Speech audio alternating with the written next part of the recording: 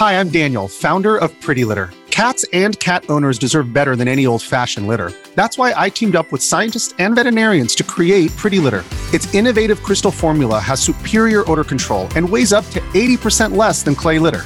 Pretty Litter even monitors health by changing colors to help detect early signs of potential illness. It's the world's smartest kitty litter. Go to prettylitter.com and use code SPOTIFY for 20% off your first order and a free cat toy. Terms and conditions apply. See site for details. Hello and welcome to a Lore Party minigame, a podcast about our favorite video games and the stories they tell. I'm Mike Ferris. Typically on Lore Party, we like to discuss narratives and characters and histories of video game universes. The puzzle adventure game The Witness has almost none of these. So why am I featuring it on this minigame? Well, I believe that it is a perfect opportunity to talk about video game worlds. When the idea of a video game world comes to mind, it's easy to think of games like Skyrim or Mass Effect or Fallout or Grand Theft Auto. Games that contain vast expanses of terrain, casts of hundreds, collectibles and side missions galore. The Witness takes a different approach. The game takes place on a mysterious island that can be traversed in a matter of a few minutes. Instead of narrative and characters, The Witness has themes and metaphors. It's actually possible to complete all of the game's 400 plus puzzles without ever coming across the game's story. Well, how? Well, to explain, I think it's best to take an adventure through a typical playthrough of The Witness. You start the game in a courtyard with no explanation of who you are, where you are, or why you're there. The courtyard is closed off by an illuminated gate. You solve some very basic versions of the game's maze puzzles, and the gate vanishes. The entire island is now yours to explore. As you continue on through the island and keep solving puzzles, it becomes clear that the island was constructed and designed for a purpose. You come across homes and greenhouses, a laboratory, and docks with boats that you can use to get around the island. Someone was clearly here before you. But who? And where did they go? And why did they leave? What purpose do these puzzles serve? Statues of people exploring, observing, or praying populate the island as well. Who are these people? As you play, these questions keep popping into your mind. As soon as you think you're one step closer to answers, you realize that the answers are not there. But yet you keep going. Because yes, the puzzles are really fun and challenging to solve, and the game is gorgeous. But also in the back of your mind, you constantly think that there's something more just right around the corner. But you start to notice that there's some things off about the world. Mostly with sound. This music you're actually hearing is not in the game. This is what you hear mostly throughout the game. Aside from your footsteps and the puzzle-solving interface, the game is practically silent, almost like a pure vacuum. You also start to see puzzles where they shouldn't be. The vast majority of the puzzles in the game are on computer terminals throughout the island, but yet you find scraps of paper with puzzles on them as well throughout the island. Solving them gives you no sense of progress or feedback. Why are they there, you keep asking? And yet you persist. The game is broken off into 7 unique sections, each with a unique visual theme and puzzle rules that build upon the maze motif.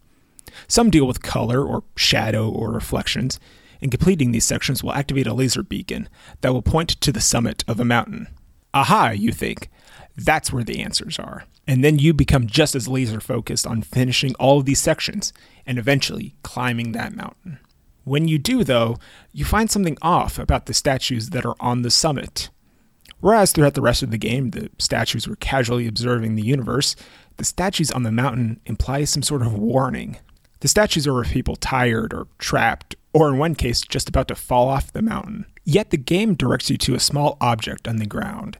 It looks like an old MP3 player, and colors are flashing on its screen. Out of curiosity, you click on it. It's the first time you interact with something in the game that's not a puzzle. And you hear this.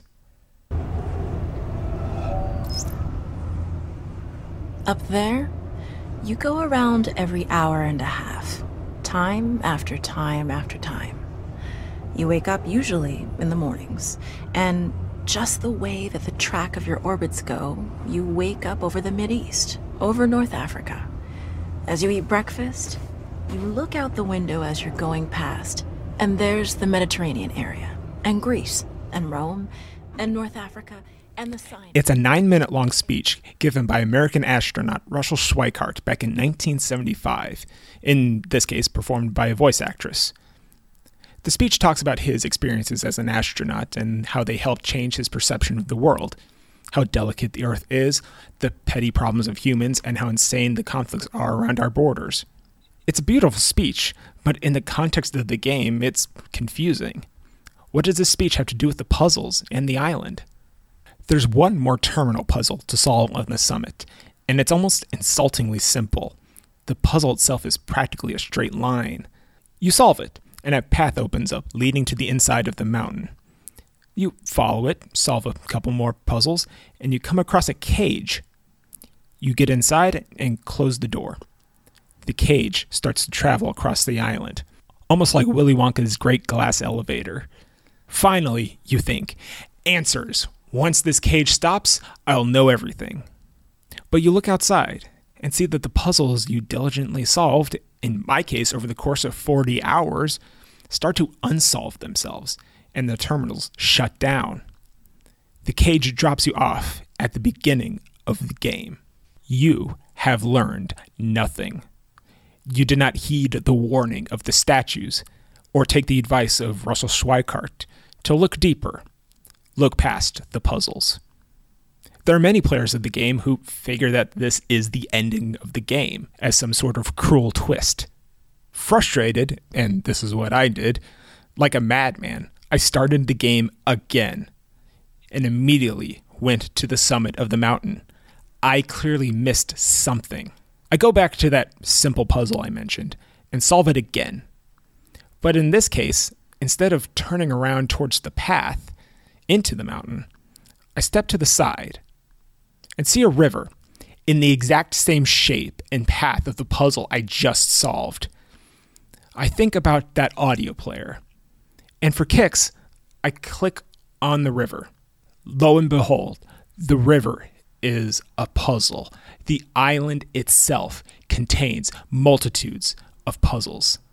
I immediately climb down the mountain and start looking for puzzles inside of the environment itself, and I find them everywhere inside of other rivers and aqueducts, hedge mazes, floral arrangements, clouds. In one case, there's a puzzle you can only solve by taking a boat ride around the entire island. It's about a 10-minute puzzle all in itself. You start to find other audio players as well, speeches given by famous historical, religious, or scientific figures. It's almost dumbfounding that all of the answers that you are looking for are hidden in plain sight on the island. These environmental puzzles often unlock new parts of the island, new answers, new questions. In some cases, even new game modes, including a time trial mode that features randomly generated puzzles. The one section I really want to highlight in this minigame is a movie theater. You solve an environmental puzzle that's on the side of a windmill, and a door opens. You go downstairs, you see a movie theater, and there's a terminal inside that movie theater. Those puzzles that are on scraps of paper that I mentioned earlier, you solve them here. Each one of those puzzles unlocks movies.